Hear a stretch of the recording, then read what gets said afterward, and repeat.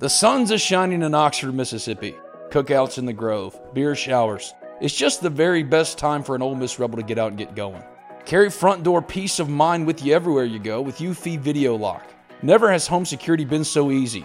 UFI Video Lock, an all-in-one security device for your front door, allows you to keep an eye on everything back home. And it's so easy.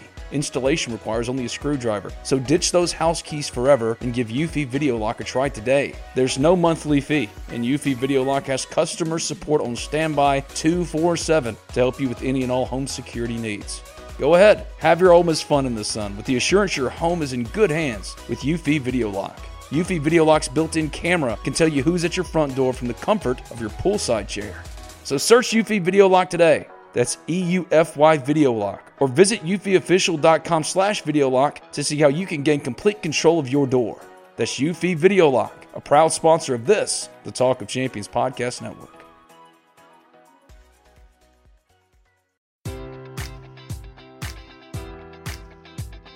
Enjoy all your favorite sports like never before at BetMGM. Sign up using code Buckeye and receive up to $1,500 back in bonus bets if you don't win your first bet. When you register with BetMGM, you'll get instant access to a variety of parlay selection features, live betting options, and the best daily promotions in the business. And with BetMGM at your fingertips, every play and every game matters more than ever. Place your money line, prop, or parlay bets with the king of sportsbooks today. Sign up using code Buckeye and receive up to $1,500 back in bonus bets if you don't win your first bet.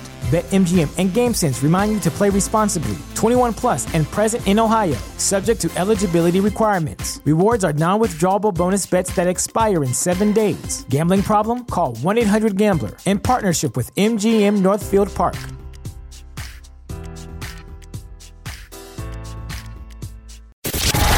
You're listening to Talk of Champions, an Ole Miss Spirit podcast with Ben Garrett. It's time! It's time! It's time! It's time! It's time!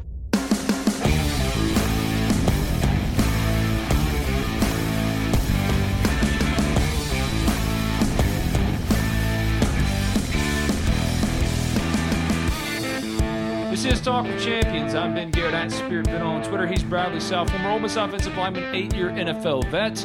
Today's guest on Talk of Champions is Peyton Chatagnier, Ole Miss baseball second baseman. He's in the Cape Cod League with the Orleans Firebirds.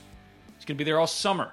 He's hit 6 home runs already, leads the team, and a little bit more pop. And he's coming up in just a little bit, talking about the return of Tim Elko and Kevin Graham and Justin Bench for an Ole Miss offense that on paper now officially should be one of the very best in the country. Other stuff to talk about, we'll get to it. Brad, what's up, man? How you doing? What's up, Ben? What you been up to, man? Not a whole lot. Just every day and working on some softball with the girls, doing a little work. The July is a slow.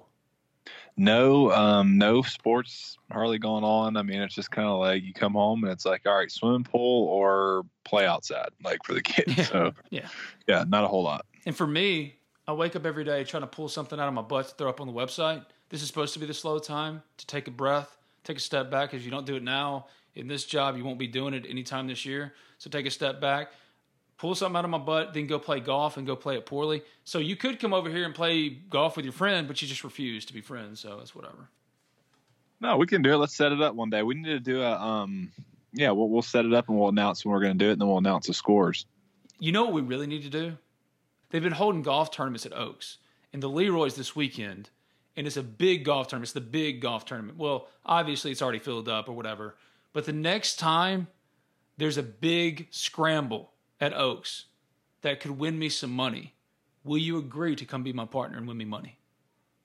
Yeah, I will, but it depends on what kind of scramble. If it's a 2-man scramble, it's usually better because you actually are keeping each other's score. But if it's a 4-man scramble, usually the one with the best erasure wins those. Those are tough to win.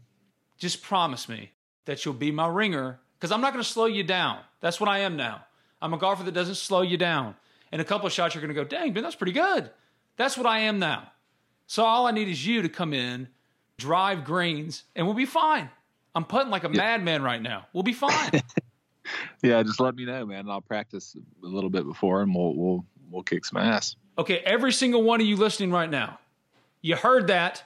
You got to hold him to it. When I come on this podcast, next time and say, hey, man, this is the tournament. I'm signing us up. And he says no, we all get to tar and feather him on the square. That's what we get to do. I'm in. Let's do it. All right.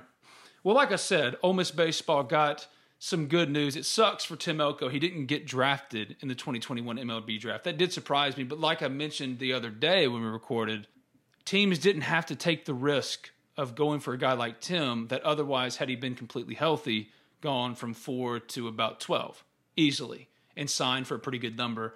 There was a bigger pool this year because COVID made it 5-round draft last year, not to mention Tim's injury and all that kind of stuff. So he comes back. I hate it for him. I wanted him to get the draft position that he wanted. But he comes back. Kevin Graham is back. Justin Bench is back. They've announced officially that they're coming back. So now that you know that, Cody Adcock has entered the portal. So that's one less rotation arm candidate. Not to think that he was necessarily one of the top candidates. But you know John Gaddis is going to be in there in the weekend rotation probably. Derek Diamond probably. Jack Doherty. Maybe Jack Doherty is the next Will Etheridge. That's what me and Colin Brister have been talking about via text for the last couple of days. If Jack Doherty could just be Will Etheridge. Will Etheridge was a 6th-round pick for the Colorado Rockies. He's a really good pitcher. I don't want to in any way diminish how good Will Etheridge was. But he wasn't one of the very best Friday night starters Ole Miss has ever had. And it's not like Ole Miss needs that because they're running it back with this offense. And, Brad, this offense, we've seen it across college baseball. We saw it this year with Arizona and other teams as well. Offensively, you can hit your way to Omaha. And it's not like Ole Miss is just going to be an absolute dumpster fire with his pitching staff either. Yeah, I think that's a fair point to make. You know the offense. I mean, it's just going to be a different type of team this year. I mean, I think that this coming into the year, you were thinking like, hey, we have 2 potential 1st-round picks. One ended up being a 1st round, one ended up being a 2nd round. Hey, man, this is our pitching rotation is what's going to get us to Omaha. Well, I think it's fair to say it's a complete opposite this year. I think we need to get to where we're serviceable on the mound some kind of way, which Ole Miss baseball always, seems to figure it out. Even in the years when you go into the year with no expectation, you end up leaving going, hey man, this guy ended up being better than everybody thought, and maybe you have a surprise pitcher or two. But yeah, this is certainly going to be a team that that's going to have to, if they go to Omaha, it's going to totally be with the bats this year. Well, let's think about it this way: looking ahead to 2021-22. Baseball, basketball, football, we now know what the rosters are. Well, football could change. Maybe they add another transfer because that stuff doesn't end now until school starts. But let's think about right now the current rosters, assuming that they stay the same with football. We know what baseball is going to be. Maybe they add a transfer pitcher or two. I doubt it. I've heard there's not many good options in the transfer portal right now. I'm getting off track. Hypothetical game is what I'm getting at. Baseball, basketball, football, all completely overhauled. Baseball, they lost their best pitchers, but they returned their entire starting lineup. Basketball, 7 newcomers in all. And then football, coming back, is one of the best offenses in the SEC and an improving defense potentially with guys like Otis Reese for a full year, Jacob Springer, you name it, Chance Campbell, the transfer from Maryland's coming in. So, which of those teams is best positioned to surprise you based on expectations? I mean, I think it's a tie between obviously football and baseball. Basketball, I don't know, man. I mean, I thought last year we had some decent pieces going into the year. It seemed like we had a really competitive team, and wasn't really the case. I don't know. I mean, some guys would really have to step up for that team to be a postseason team. But I think you can go ahead and put it in the bank that baseball and football are going to have postseason teams. It's just a matter of how good could those teams be. I mean, I think you look at baseball, we're at least getting a regional. You look at football, I think we're getting a bowl. But how good of a bowl? How good of a regional? I think both of those are to be determined, but each one of them has a chance. Now, each one of them has the talent to do something special. Now, if it happens, whether it happens or not, who knows? But man, it's hard to pick between baseball and football. But I would say just judging off of last year and what we did last year, I really feel like football could have a special year, a surprisingly special year. And I'm not the only one that feels that way. There's a lot of other analysts that are saying that. You look at the defense, and yeah, it was really bad last year, but man, they've added some pieces, and the offense should have, be pretty comfortable and have your main piece back, which is your quarterback and most of your starters. So, we were pretty close last year. I mean, we really were, considering what we had done the year before.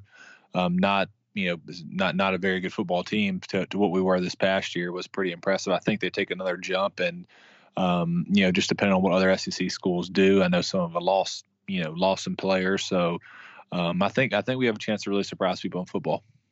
See, I would agree with that. Relative to expectations, basketball would be the easy answer, but the problem is you have to consider how good the SEC is now and how improved it is in the offseason. What Arkansas did, what Alabama did, Tennessee did. Ole Miss got better, but everybody else got better too, and Ole Miss was 1 win shy of going to the NCAA tournament last year. I don't know if they necessarily improved enough to overcome how good everybody else got around them. I just don't know if they're necessarily all that much better than they were, and now the SEC is better. Baseball. We know what the ceiling is with baseball. We know that if they get to a place where it's an Omaha advancement opportunity, well, past experience tells you that they're likely not going to punch their ticket. They're 1-8 or something like that in Omaha advancement opportunities. So when you consider those things, and you consider that in football, Alabama's not returning the key pieces you're used to seeing Alabama returning, right? They're breaking in a new quarterback, breaking in some new skill position players. Now, Ole Miss defensively, we don't know. But I think everyone believes that at worst, Ole Miss is what, a 6-7 win team? And at their very best, they're what, 10 wins? Yeah, their floor is certainly 6. I mean, okay, you'd be shocked if they only won 5, something really bad went wrong. Yeah, Matt Corral got hurt. Or something like that. Something catastrophic happened. So if the floor is 6 wins, they have the highest ceiling. They just have the highest ceiling. And also, when you look around them, there's opportunity now that otherwise Ole Miss doesn't have because Alabama is not Alabama. Auburn, we don't even know what they're going to be under Brian Harrison in his first year. LSU, they're a mess right now. Now, I think LSU could be sneaky good, but they're a mess right now. You can't argue that Ole Miss is in a worse off place than LSU or Auburn or whatever. Ole Miss has actually got one of the most sure things with Lane Kiffin and Matt Corral in that offense of any grouping or pairing in the entire conference. So in that way, relative to expectations, yes, expectations are high in football, but I think Ole Miss, because of past experience again, Ole Miss fans, they tend to not get a little too high as far as their expectations because you've just been burned so many times. So even though everyone expects big things, even compared to those expectations, I think that football has the best chance to exceed those expectations. So yes, I agree with you. Yeah, I mean, if what if we play the what if game though? So what if Derek Diamond lives up to his billing and like takes that next step? Gaddis comes in and he's somewhat close to Doug Nikhazy, and then don't say Doug Nikhazy because no one is. Say Christian Trent, and I'll get on board with that. Yeah, but I mean, by all standards, I mean that this guy's last some odd starts, he was pretty dominant. I think he went 7 innings every time. He is a lefty, so say he's somewhat below a notch below Doug Nikhazy, and Jack Doherty just absolutely takes it to another level where he's. I mean, you got 3. You maybe have 3 quality starters. It's just you just never know. I mean, it's that those guys can determine. Then what if there's one arm that comes out of nowhere that maybe it's a newcomer that's just a really solid starter. I mean, you just don't know. Baseball, the rotation will sort itself out, but if that rotation, it's just like defense and football. Ole Miss football and Ole Miss baseball is going to be determined by the pitching staff and the defense, period, because both offenses are going to be extremely, extremely talented. Whichever one of those groups has the most improvement or steadies out, that sport will have the best chance to win the championship. It's just crazy to think that going into this year, considering everything Ole Miss has been through since, 2016, in 2021-22, the team you're least worried about is football. That's wild. That's wild. Because going into baseball, it's all about Mike Bianco getting to Omaha, and now he has an offense that can hit its way to Omaha. It's going to be one of the very best offenses. It's going to be electric. One of the very best offenses all in college baseball. Can they be competent enough on the mound to allow their offense to just mash people? Because that offense is just going to be so good. I was talking about this with somebody recently. I know that you want to say, well, yeah, Ben, but we've seen this movie before. I agree with you.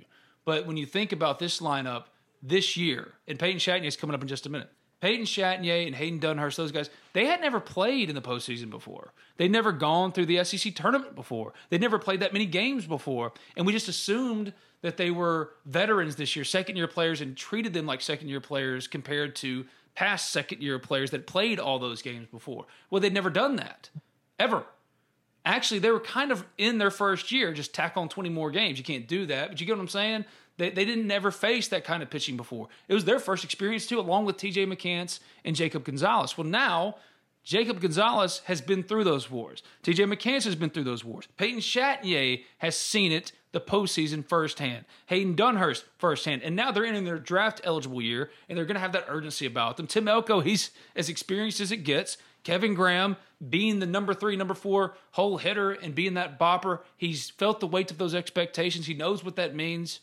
I could see that team easily pushing again for Omaha. And you're going to roll your eyes. You're going to say, oh, God, I thought they were losing Tim Elko. I really did. And there were no good first base options in the portal after the Arizona State dude went to Texas A&M. That's who they were chasing. They thought they were losing Elko too. But Elko is back, and so is Kevin Graham, and so is Justin Bench. These are veterans, and everyone around them are true veterans now. And they're next-level talents like Jacob Gonzalez. So that offense is going to hit the ground running and be really, really good. So if you want to be down about baseball, I get it. I understand what Ole Miss baseball has been under Mike Bianco. Steady as hell, really good, dominant regular season team in the postseason. Comes up short, sometimes disastrous performances in the postseason like Tennessee Tech on Bloody Monday. I understand your trepidation in putting any belief in Ole Miss baseball. I'm not telling you to do so. I'm just telling you on paper, if you looked at it objectively, they have the offense to easily be one of the very best teams in college baseball next year and push for Omaha, be a host team potentially, if they are competent enough as a pitching staff. So relative to expectations, which are so low right now, you could easily make the case for baseball. Everyone is so down about baseball, and I get it. I promise you I get it. Who's been railing about Mike Bianco not talking about the LSU flirtation for weeks? Me. I'm with you. I get why you're down. But relative to expectations, baseball could surprise you and how good they end up being. Yeah, I was down about him until I was down about when I thought we were going to lose Elko, Graham, Bench, plus the pitchers. But man, this lineup is going to be legit. Don't get it twisted. That's what I'm saying. I mean, dude, we have you got to think 2 of our better players were freshmen. They're going to take a step. I mean, dude, this lineup is going to be legit. I'm excited to watch them play. Yeah, I mean, we'll just figure out the pitching rotation, but I'm going to tell you right now, this lineup was already one of the best in the nation. Is going to be pretty much returning 1 through 9. So, I don't think there's any reason to be down on this team. Going to get right back to Bradley Sal with Peyton Chatagnier coming up in just a little bit. In this edition of Talk of Champions, after I tell you about our phone line sponsor, Thomas Chandler of Modern Woodmen. Are you looking for a career change?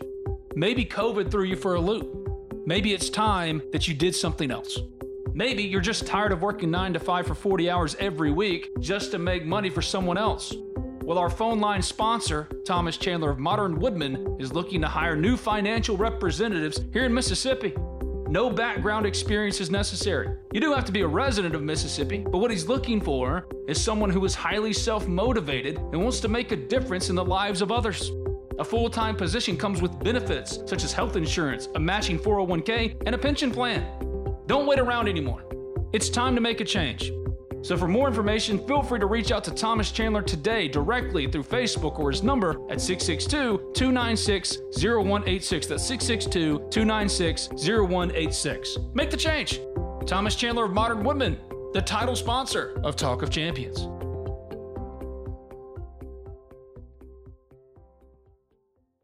I'm just looking at the sports, and it's wild that football is the one that no one's worried about. And yes, the bottom could drop out. We are Ole Miss could show up once again, and this football team could let you down because Ole Miss lives to let you down. Or they could just live up to those expectations, win 7, 8, 9, 10 games, and be really fun. While basketball, another roster overturned, which is just the new normal in basketball anyway. It's not like Ole Miss is unique in that respect. Everybody's overturning their rosters now. So I don't want anybody to jump on the narrative of, oh, well, Kermit feels desperate. No, every coach feels desperate, first of all. But secondly, that's just the new normal, really not only in college basketball, but across the board these days, I guess. But really, it started with college basketball and the freedom of movement with college basketball. So, of course, everybody's going to have new rosters. Still, there is a little bit of a simmer of anxiety with Ole Miss fans about basketball getting back to the NCAA tournament. Because if you look at the numbers after that 14-2 start to Kermit's career at Ole Miss, the numbers aren't great.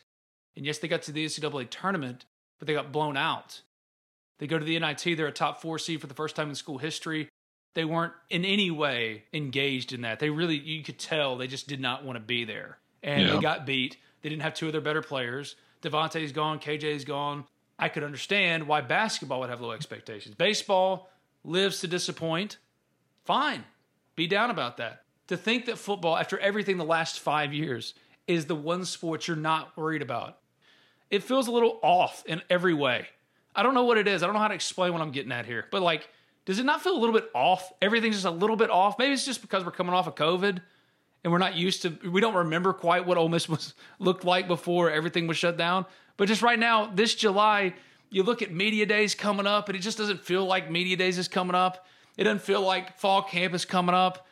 You can't believe that basketball opens practices, I think, in October.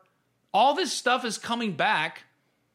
Everybody's going to be back in the Grove again. I don't know. It's just a weird time. You mentioned at the start of the show, it's July, and nothing's really going on. So you just get in your head a little bit. And right now, it just feels weird. Yeah, I mean, I think everybody's just, it's kind of like that hangover feeling. It's, hey, we had that one really weird year, and just everything feels like overwhelming, coming off of that. But yeah, man, I think it's an odd time because it's the first time in a while where, you're kind of comfortable where Ole Miss programs are. You're kind of excited to go into the year. You got to have some expectation. It's been a couple years in football where you've actually could expect something. Baseball, I mean, you expect another solid team. Basketball, who knows? But they've had a lot of turnover that people are excited about them. And you got 3 solid teams that everybody's excited to see what happens. I think it's going to be a fun year. It's shaping up to be a cool, fun year. Football, I mean, there's a lot of excitement around football. It's just one of those where you see what we did last year, what's it going to look like this year? There's a lot of cool newcomers. I mean, I think people are excited to see what that next step is for Ole Miss football, and there'll be a lot of eyes on them. And, man, I tell you what, there's never really been a better opportunity than there is now for Ole Miss, who has already been put on the map a little bit nationally because our coach. But, man, we come out there and have a really good year and keep building this momentum. I mean, you're talking about really starting to change this program back to where it was in the Hugh Freeze time. I think you just answered my real-time Ole Miss existential crisis that I was having as we were recording this, saying that something felt off, something felt weird. If Ole Miss football doesn't live up to whatever expectation it actually is, because I don't think everyone or the consensus, I don't think the consensus is this team has to win 10 games. I think the consensus is 8, 9 wins. That's still high, that's still lofty. But 10 wins, be number 1 in the West, go to Atlanta for the first time in school history, that's not necessarily the expectation. But if football doesn't live up to its expectation, if Ole Miss ends up 6-6 or 7-5 and going to the Music City Bowl again, the Ole Miss Bowl of Bowls, the Music City Bowl, or the Independence Bowl for Christ's sake, then all of that angst and anger, it always falls on top of basketball to start and then into baseball and the disappointment and the past history of not making it to Omaha.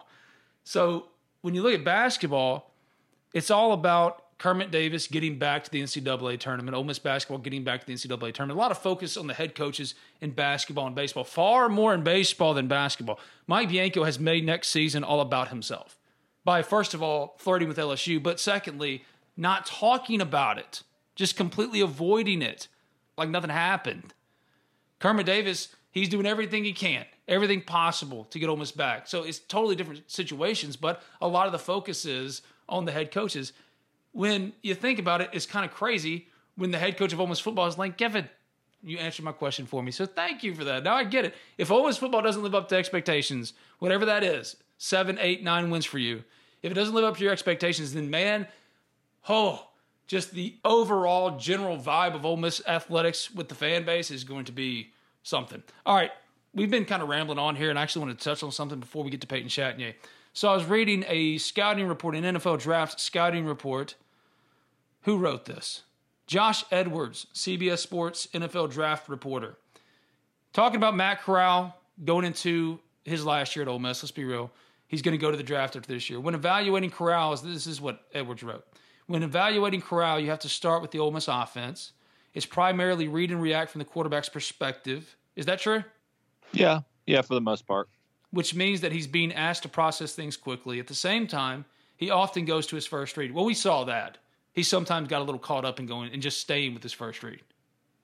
Yeah, I would agree. I think this offense, it's kind of designed for that. But there are multiple, obviously there's multiple reasons there, but for the most part, a lot of this action, they may throw a quick slant, they may have a deep ball versus a cover two down the middle over the seam or something. So a lot of it is designed for that big first read, and then secondly, there's a lot of check down stuff in there for the safety valve. So.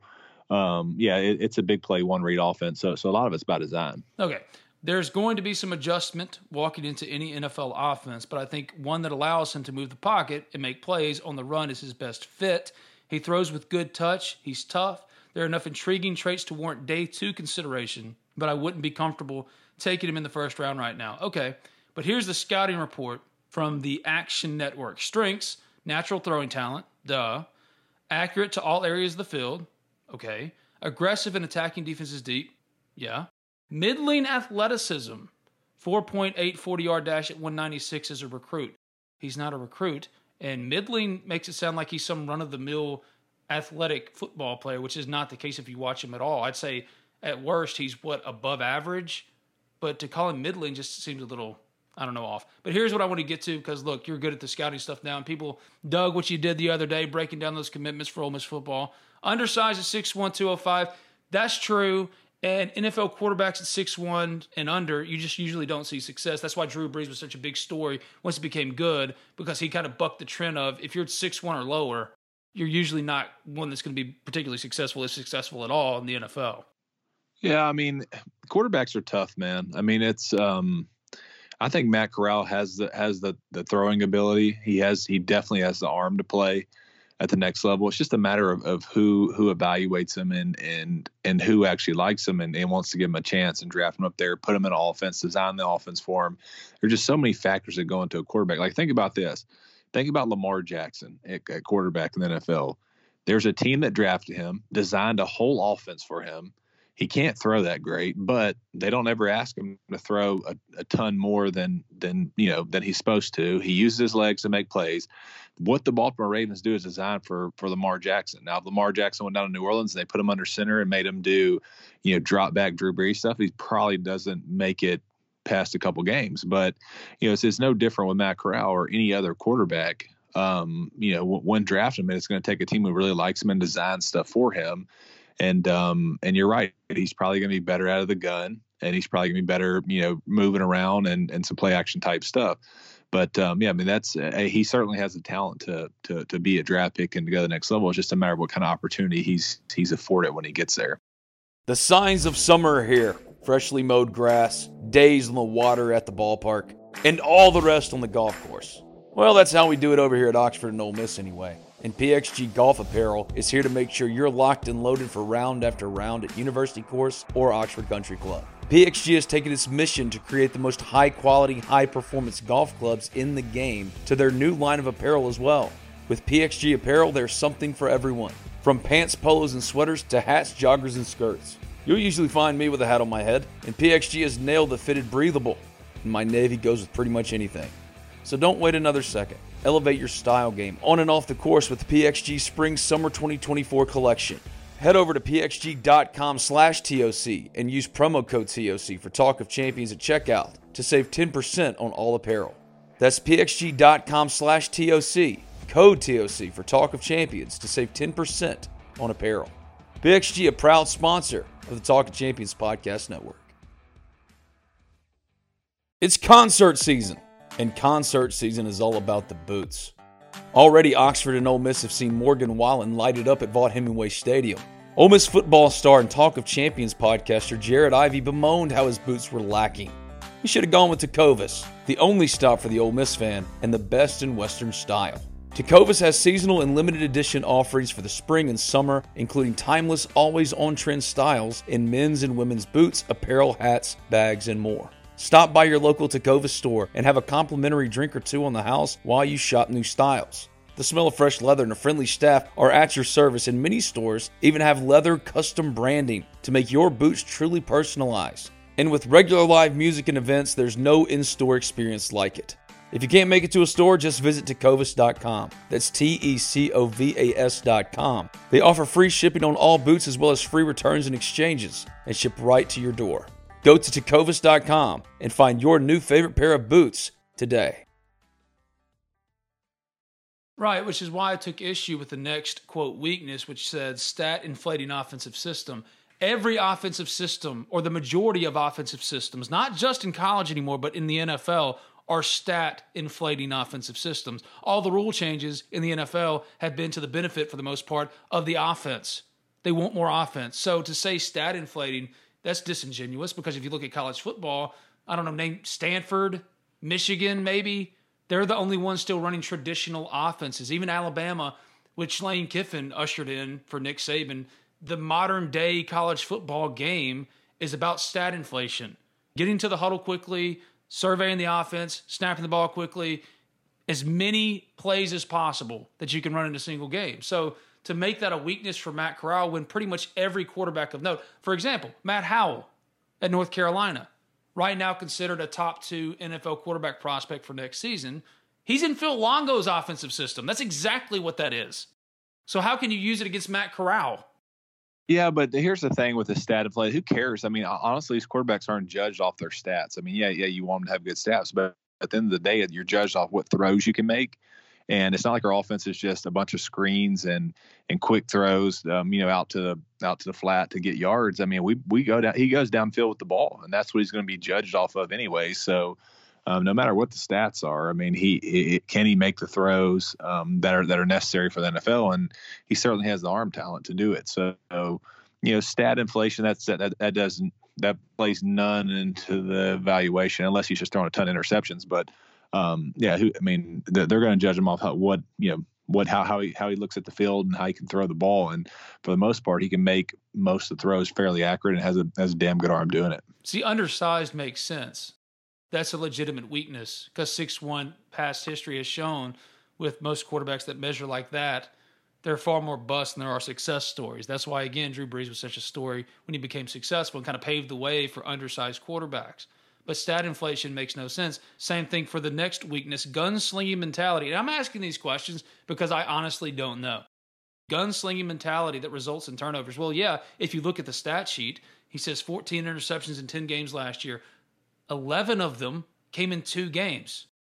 You first say stat-inflating offensive system. And then you turn around and knock him for 14 turnovers, which, yes, on paper look bad, but you're only going by the stats. You're knocking him for stats while also knocking him with stats, if that makes sense.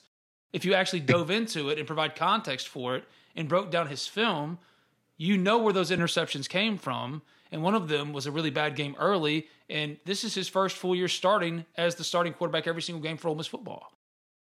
Yeah, he's certain just looking at the stats. Yeah, I would say that that's okay. I mean, I would say it's a fair assessment over the grand scope of his career. That's kind of been the thing with him. Is, if he doesn't improve it, then that's he's kind of been a little wild with the ball at times. But I will say this year he showed really big improvement in that area. I thought a lot of games there was multiple games where he just went out there and took what they gave him. Hit stuff over the middle, hit check downs. Hit the throws he was supposed to and didn't really try to force it. Now there's times where he does get a little crazy and had the bad games, but for the most part, man, I think that the arrow's pointing up, the projection's pointing up on that part of his game. And now if he comes out this year and throws a bunch of interception games, then it's going to be really hard for him to go high in the draft. But this year he comes out and shows, hey man, I'm not going to do that crazy stuff anymore, and really takes the next step like he did this past year. He'll be fine. He'll put that to bed pretty quickly. And the last one, without number 1 wide receiver Elijah Moore in 2021, that is listed as a weakness, which makes no sense. Elijah Moore, without a quarterback, did nothing stat-wise. So how can you knock Matt Corral for not having Elijah Moore before he's even worked without Elijah Moore? Yes, if he performs poorly without him, then you can make that criticism. But part of the reason why Elijah Moore's stock went up, everyone knew here locally, because we attended all the practices, how good Elijah Moore was. We knew how good of a route runner he was. Anybody could see that. Any football layman could watch it and see that and go, wow, he's really good. They just have nobody to get him the ball in this archaic offensive system under Rich Rodriguez. We all knew the talent was there. It was opened up under Lane Kiffin with a quarterback and Matt Corral that could get him the ball. That was by design. Lane Kiffin, that's how he designs his offense. He told Elijah Moore when he got to campus, be prepared to break records.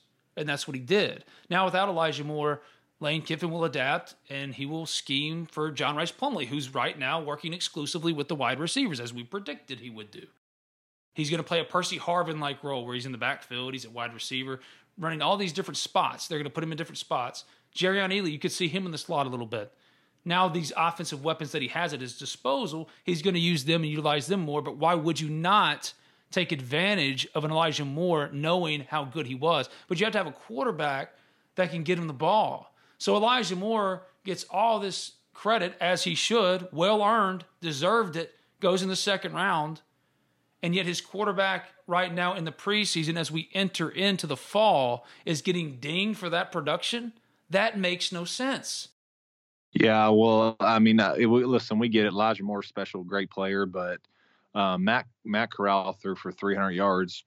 I mean, maybe even 350 every game after, Elijah opted out. So I know he threw for 380 versus State and then 340 in the bowl game. I don't know. LSU, I think, was pretty good too, minus all the turnovers. But yeah, I mean, I would say that's even more impressive. When he did lose Elijah Moore, he still kept up the production and made it work with what he had. So, he's. I don't think that's a fair assessment saying he's going to lose his receiver, because obviously you have to have your quarterback to get it to him.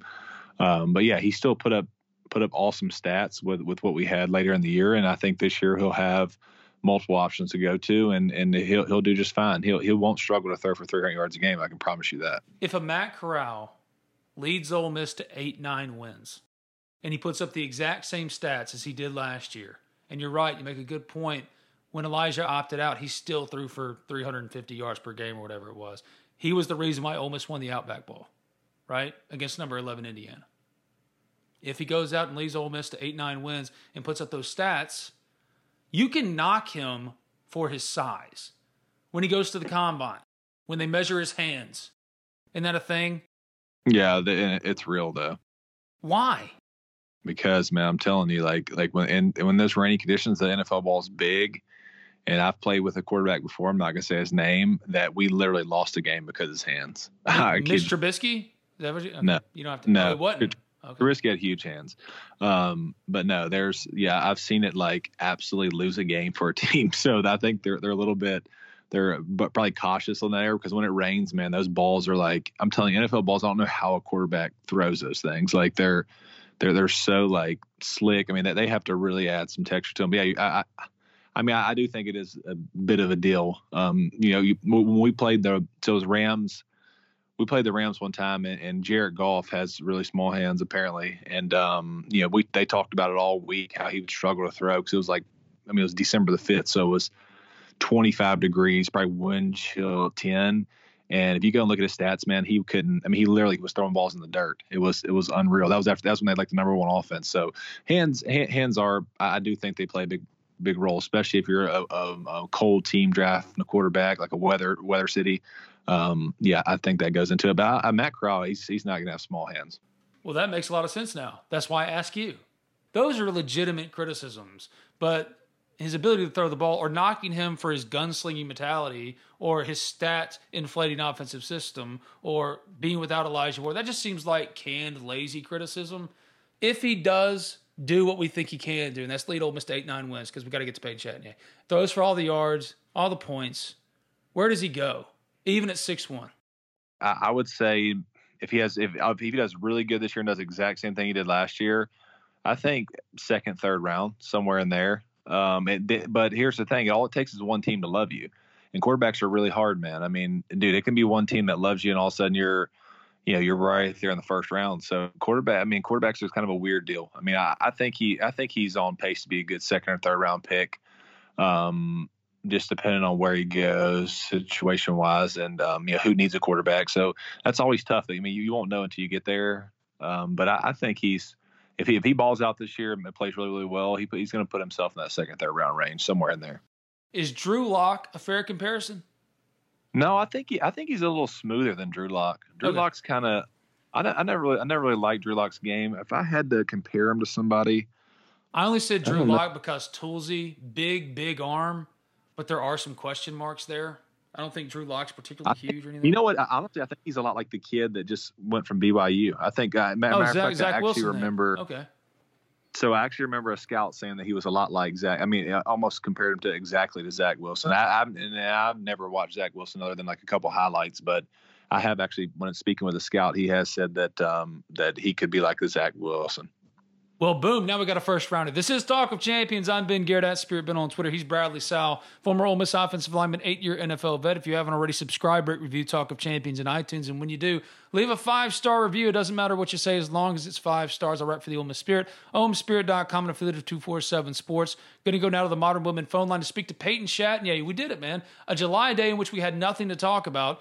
We talked about something for about 35, 40 minutes. Good for us. I thought we would not get through this one at all. We honestly had no clue what to talk about. I feel like every time we come on, we're like, all right, what are we going to talk about? Who knows? Let's just hit play. And then we just record. People always ask me, hey, do you guys like have a script? I'm like, no, dude. We just call each other when we say, all right, let's go. Yeah, I wish we had a script. But it'd be so much easier. It'd be so much easier. And I really do feel like we stumbled onto something with your scouting reports. So what I might do before next week's first podcast is send you like 3 newcomers' names that are going to be playing for Ole Miss in the fall, and make you go watch their old film from 247, Rivals, wherever you want to watch your film, and let you break them down like Markevious Brown and the guys like that, Tyshim Johnson. Because we should have done that in recruiting. Why didn't we do that? I mean, again, we don't prepare, so that's why we didn't do it. Still. Exactly. Yeah, that'll be fun. Maybe we'll do some the current recruits coming in. Boom, and a mailbag too. He's Bradley Sowell. Thanks, buddy. See you, Ben. Hotty toddy.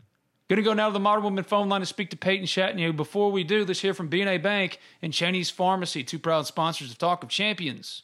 Reason number 12 to bank at BNA. We are the bank for Northeast Mississippi. We have one home, Northeast Mississippi. Seeing this local Northeast Mississippi economy thrive and helping the people of our area with their borrowing needs is our only focus. From buying a home to starting your own business, we are the team of local lenders standing ready to make your dreams a reality. BNA Bank. We are the bank of Northeast Mississippi. Member FDIC, an equal housing lender. Oxford, Mississippi is always at its best in the spring and summer. The sun is shining, the square is popping, and you actually now get to go back to Ole Miss athletics events in person. What could be better? But the only way to truly enjoy everything that Oxford and Ole Miss has to offer is to make sure you're still taking care of yourself, keeping yourself safe, and that you have a pharmacy you know you can trust. Well, there's only one pharmacy in Oxford, Mississippi that can do just that. Cheney's Pharmacy, a locally owned pharmacy that's been in Oxford for over 40 years, as red and blue as the Rebels themselves. Cheney's Pharmacy offers prescription synchronization, immunizations, compounding, a 2-lane drive-through, and available hours that ensure your needs are met on your own time. Cheney's also accepts all third-party insurance. Cheney's Pharmacy provides the best customer service out there. Hands down, it's not close. So give Cheney's a call, 662-234-7221. Or go visit them at 501 Bramlett Boulevard. That's right off of University Avenue. They're open 9 a.m. to 9 p.m. Monday through Saturday, 1 p.m. to 9 p.m. on Sundays. You can visit them online at Cheney'sPharmacy.com. Make sure your pharmacy is one you can trust. Cheney's Pharmacy, much more than just a pharmacy.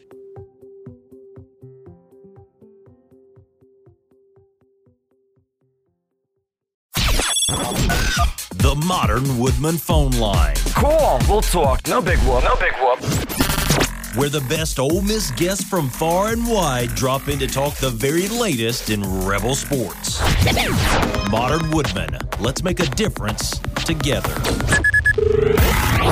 This is Talk of Champions. I'm Ben Garrett at Spirit Ben on Twitter. Going now to the Modern Woodman phone line to speak to Ole Miss second baseman Peyton Chatagnier. Hey, buddy, what's up? How you doing? I'm good, man. How are you? I'm doing well.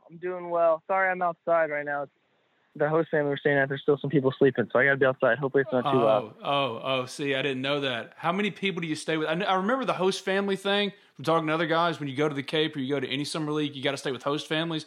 How many other guys are you staying with? I'm just with one other guy. I was originally going to be with like 3 other guys. But then that host family was like, no, that'll be too many people. So now I'm with another family. So just one player, one host brother, and then the 2 parents. Do you at least have your own room? No. No. Sharing a room, and I'm sleeping on a twin bedroom that squeaks every time you move at all. Yeah, that's dangerous, buddy. How do you get privacy? Yeah, there is none. There is none at all. Luckily, I like my the teammate I'm staying with. If not, that would have been really bad. So I'm looking at stats here. 6 home runs to lead the team. Second with 13 RBI. 300 batting average. I don't care about batting average. That's not really indicative of how good of a baseball player is offensively. So 6 home runs, man. Are you shooting for more power? No, man. I'm not trying to at all. It's been a crazy summer, though. It's been a lot of fun. But no. What has the focus been for you then? What have you kind of approached it like? There's been a couple of mechanical things I've been trying to fix, just small adjustments with my swing. The main thing is, like, if you go back and look at some video of me this last season, I was so crunched over in my swing, and I wish I knew why, but it was just what was comfortable. But I think it was really it was kind of making it tough on me to be able to see pitches and get to certain balls. So the main thing I'm trying to do is stay upright a little bit more in my swing, and then I'm trying to have my hands up a little bit more. There's basically the two things. The other thing is I'm trying to quiet my load a little bit, just make everything a little bit softer and slower. But it's been going well. I like it a lot. How do you quiet a load that starts with you holding the bat up like you're pointing into the pitcher? see, that's like that's before the load, because that can't count. But yeah, I still got that. Don't worry. All right. Well, see, I always thought that was all a part of a load. You know, I know how when you're loading up to swing to pitch and stuff, I was like, I don't know if your whole process is from that all the way to contact with the ball, or if that's just the trigger to get you set up. I never understood what that does for you. It does absolutely nothing. I promise you, I have no idea why I do it. It has just been a thing that I've done now, and it's going to have to stay. You probably started doing that in Little League, and now you just are doing it playing in college. I guess. I really don't know. And everyone asks me, and I'm like, look, I promise you, I have absolutely no idea. I'm not trying to show up the pitcher. I'm not trying to, mess up his timing or whatever people want to say. I just do it, and I wish I knew why, but I don't. Well, first of all, if you were trying to mess with a pitcher, that's brilliant. Why wouldn't you try to do that? See, I hate the whole respect the game stuff because it's nonsense. Yeah. Right? You're trying to beat him. It's one-on-one. So if you hit a tank for 420 feet, forgive me, I'm going to probably show up the pitcher because I just beat the crap out of him. I've never gotten that part of baseball, why people think you got to adhere to some bull crap unwritten rules. For sure, I would like to pimp homers, but I don't always pimp no-doubter, so it's kind of hard to do. Yeah. Okay, if you did hit a no-doubter, like an absolute tank when Tim Oko hit the one that bounced off the batter's eye, for example, how does Peyton Chatagnier pimp a home run?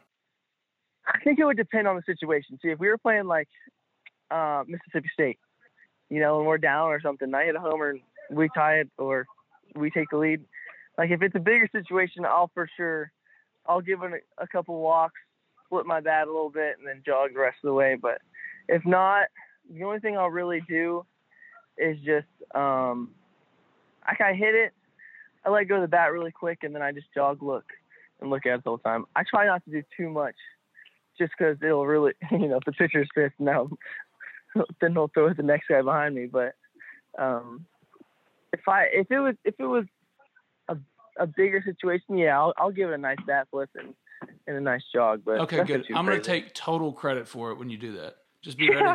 I'm going to take credit for it. I mean, in MLB The Show, my guys are throwing the bat back at the pitcher. So, I mean, for you ran into that little stretch where you were struggling during the middle of the year. Is that what's kind of led you to try to make some adjustments? Because you started to come around then back to what we were used to seeing in the postseason. You hit really well and stuff like that. But was it that stretch where you were struggling to get things going maybe that resulted in you wanting to make some changes? Yeah, 100%. And as much as it sounds really weird, but I think that struggle actually really helped me out.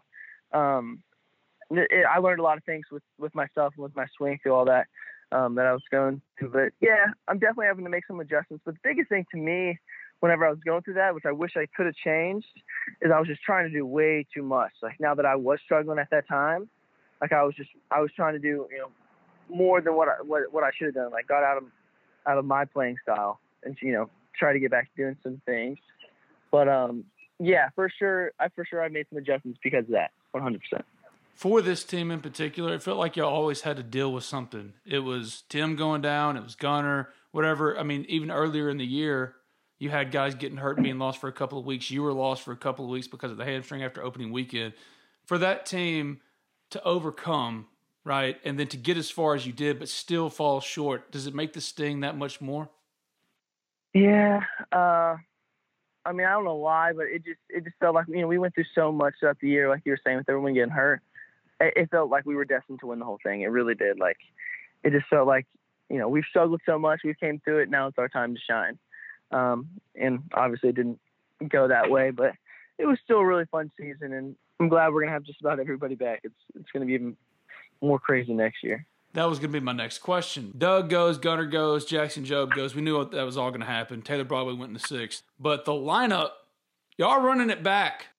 Oh, it's going to be huge. I mean, just to have Tim and Kev's presence, as an older guy and as leaders, it's gonna really help us out a lot.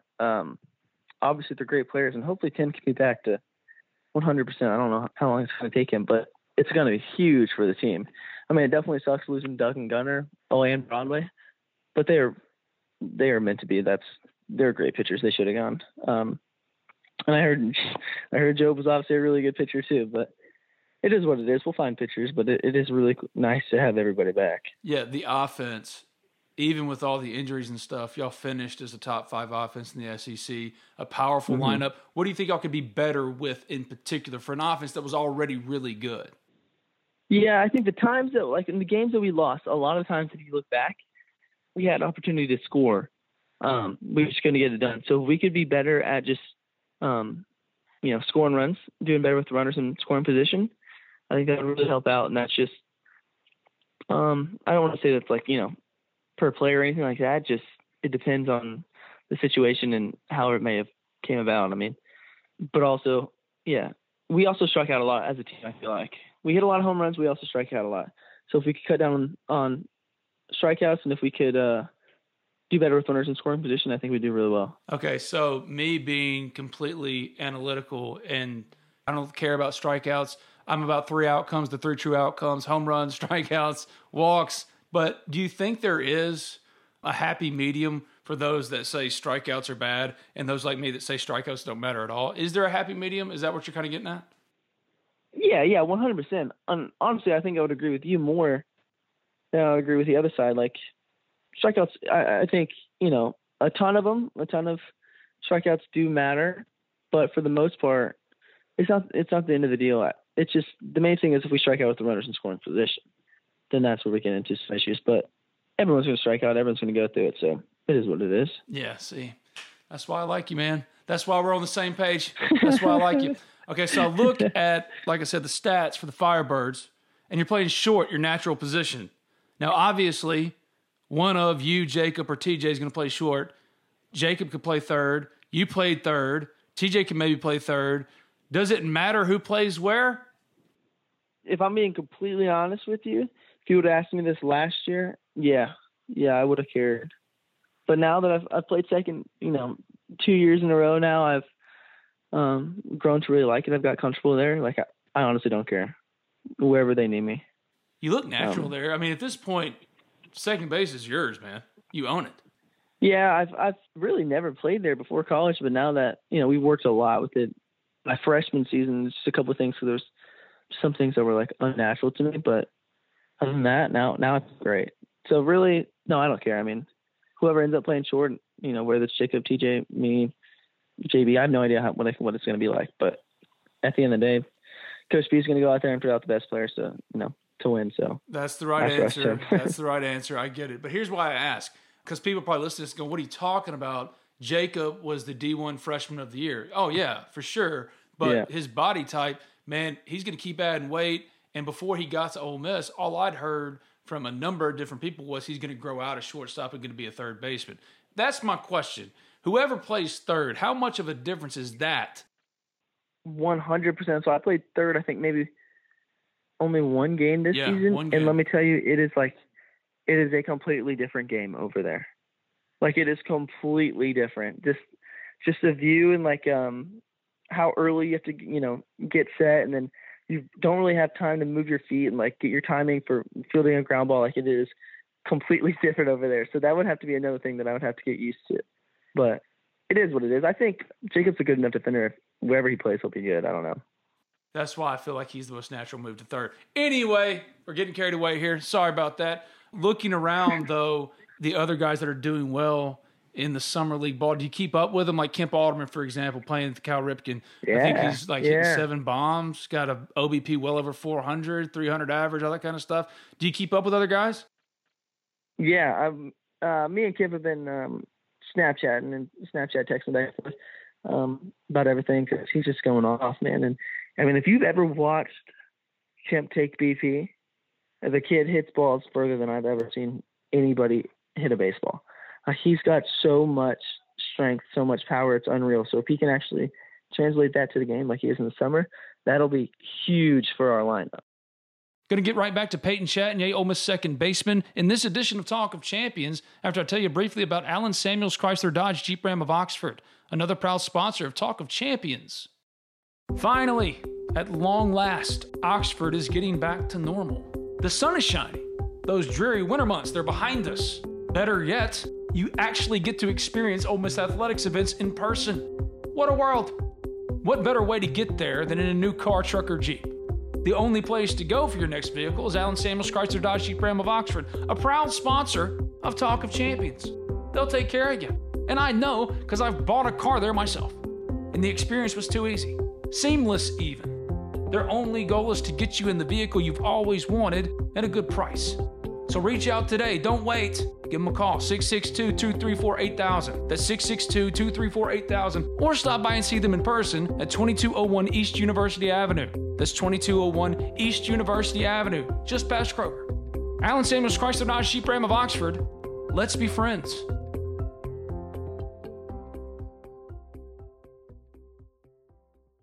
You have to see it yourself in BP to know how far that kid can hit a baseball. But consistent contact, if you're trying to help out a guy like Kemp, who was striking at like a 60% clip or something crazy, what is the advice? Is it shortening up? It's sacrificing one area to improve another area? Like, how do you do that? I think the main thing I would tell him, kind of like I was saying earlier, is like don't get carried away. Don't try to do too much because you are struggling now. Like, stick to what you've been doing. The only main thing I would say is just I would tell him to be a lot slower, like calm down. It's kind of like what I'm doing literally right now about quieting my load. Just make it a lot slower, earlier. I mean, load earlier, but then load slower, and it'll help you be able to see the ball through it a lot better. But it's just going to take a lot of reps for guys like that. I really hope he can come around because that'd be huge. Do you feel like a vet now? A little bit. You're a third-year guy. I know you're a COVID sophomore. I know. Let's stop. You're a junior.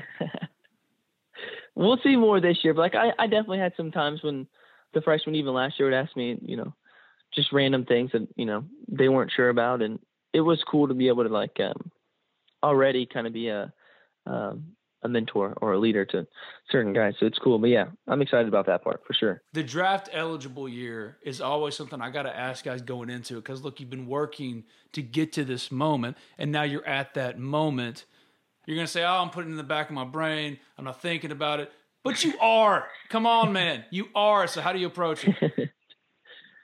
It's going to be something that like I'm going to have to almost put in the back of my head if I want to do well. Because I think the more you think about it, the worse it's going to be for you. But yeah, it'll be an interesting year. I'm not really sure how everything's going to work out for everybody, but at the end of the day, you have to do good to get drafted. So that's about as good as you could go with I don't know if I'm going to necessarily be thinking about it every day, but I know it will be in the back of my head, like throughout the season, 100%. Yeah, that's a good answer. Okay, one of the last things I'll let you go. Mention about running the lineup back and all that kind of stuff. Tim, in particular, getting him back, not just from an offensive standpoint, hopefully getting him back completely healthy and all that stuff, but just from what he brings as a captain, as a leader, getting that particular player back. How important is that, do you think? Yeah, 100%. I mean, like you said, it's impossible to not like the kid. He's such an awesome dude, and he really is a great captain. Like I made that tweet the other day about God's letting us have Tim for just like, even if he wasn't in the lineup, like when he was actually hurt and not playing, he just helps, like just his presence being there really helps us out, his confidence, and he brings a lot of energy, and it's just really cool to see. He's an awesome captain. So it's going to be really cool to have him back, whether, I don't know what exactly he's going to be able to do if everything's healthy. I'm not sure honestly how it all works. Hopefully he is, but it's going to be really cool to have him back for sure. Look, you were already motivated to get to Omaha. The in-state rival won a national championship. That probably made it a little bit worse for y'all, made you a little bit more hungry. Mm-hmm. So now going into the year, is it just, God dang it, got to get to Omaha? Yeah, 100%. That's obviously part of the whole goal of winning it all is, to get to Omaha. But, after that loss, I mean, that's exactly how it is. It's just like, I mean, dang, like, why can't we do it? Why can't we get there? Hopefully it'll be different this year. And I just felt so bad, especially, I mean, for all the seniors and stuff like that, but even for Coach B, because I'm sure he's thinking the same dang thing. Like, man, like, what is going on? And it's obviously not his fault. It's players' fault, but I'm just saying, like, it's tough on everybody for sure. So it makes it even better when you do make it, though. I feel like you and a couple of other guys are good about flushing that kind of stuff, because a normal human being, and y'all are humans, so y'all deal with it. But I feel like when you get in that situation again next year, potentially, it's a game 3, a deciding game 3, it's not going to be in the back of your mind, oh, God, it's happening again, right? Y'all can flush that stuff. Yeah. Is that easier to do when you're in it every single day because every single team is different? Or is there something to it that, you kind of got to get over the mental hurdle of it? Well, you definitely have to get over the mental hurdle of it. I mean, it's not easy to do. Like, it'll still, I think without a doubt, be like lingering in the back of your mind if you can't find a way to get rid of it.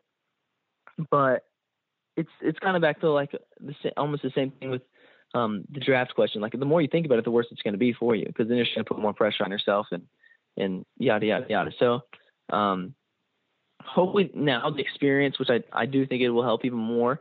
A lot of us now have experience of making it that far, because a lot of us on that team have never even gone to, a regional or super regional or anything like that, the SEC tournament.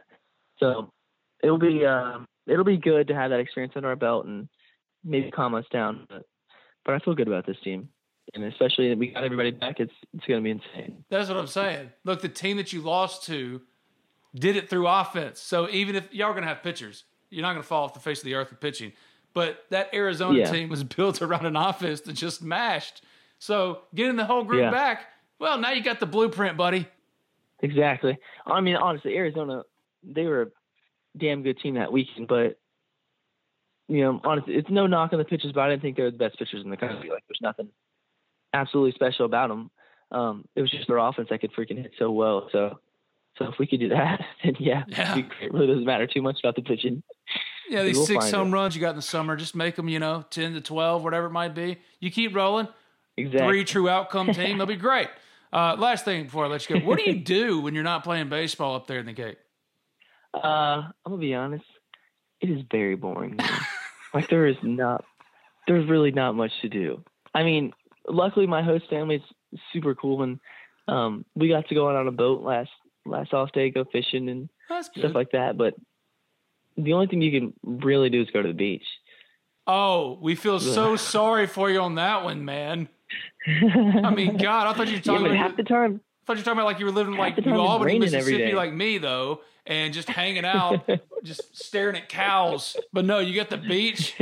Oh God, I'm crying for you. Look, it's just because we don't have much time. We don't have really. I can't spend the whole day at the beach. It's impossible. So I don't know.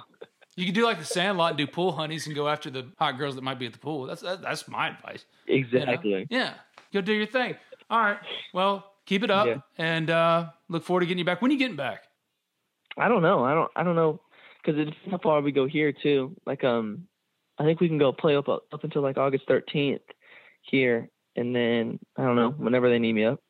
I always wanted to ask you 2 questions. All right, 1 question: how often, as you were growing up, did people butcher your last name, like say Chatagnier or something stupid? Oh, every single time. Okay. Then it became like when I started playing high school, there was teams that would, like, the opposing announcer would do it on purpose. Like, you could just tell they were messing around with it. But I'm so used to it, I don't care. Number 2, has anybody told you that you sound like Justin Bieber? No.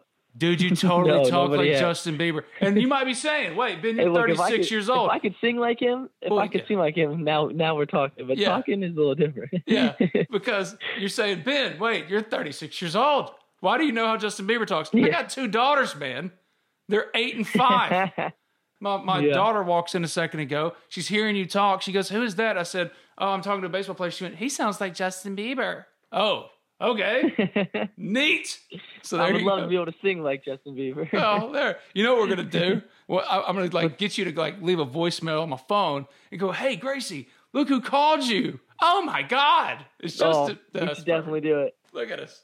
Well, the last time we talked, I tried to get you to get an old school walkout song, and you still picked something newish and lame. Like, what are you doing? Well, honestly, I freaked out. Like, it was a total freak out call because I really had not planned for it, and then they texted me like, hey, we need your song in now. And so I was like, all right, here you go. And I just did one off the top of my head, but I got to give it more thought for sure. Okay, if I send you, I'm going to crowdsource it, and I send you 6 suggestions, but it can't be anything after 2010, okay?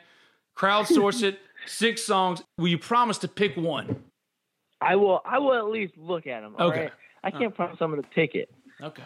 What do you think I'm going to do? Give you friggin' Avril Lavigne or something? I give you something good. I don't know. I mean, I still listen to the same music. Whatever. You young cats and your Snapchatting and your... Thanks for doing this, man. I appreciate it. Yeah, literally me and Kim are talking on Snapchat. We don't talk. Yeah. Isn't that dumb? And then y'all are going to get some Migos song or something. I don't know. A lot of you kids these days. Well, anyway, now I'm sounding like an old man. Thanks, buddy. I appreciate you. We'll talk again. No problem. Thank you.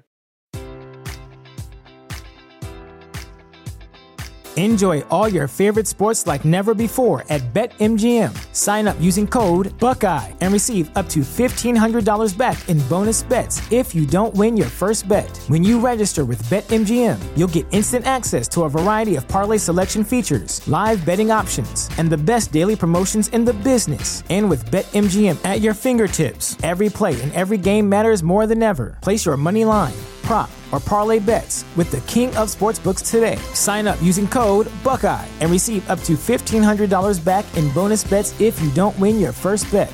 BetMGM and GameSense remind you to play responsibly. 21 plus and present in Ohio, subject to eligibility requirements. Rewards are non-withdrawable bonus bets that expire in 7 days. Gambling problem? Call 1-800-GAMBLER. In partnership with MGM Northfield Park.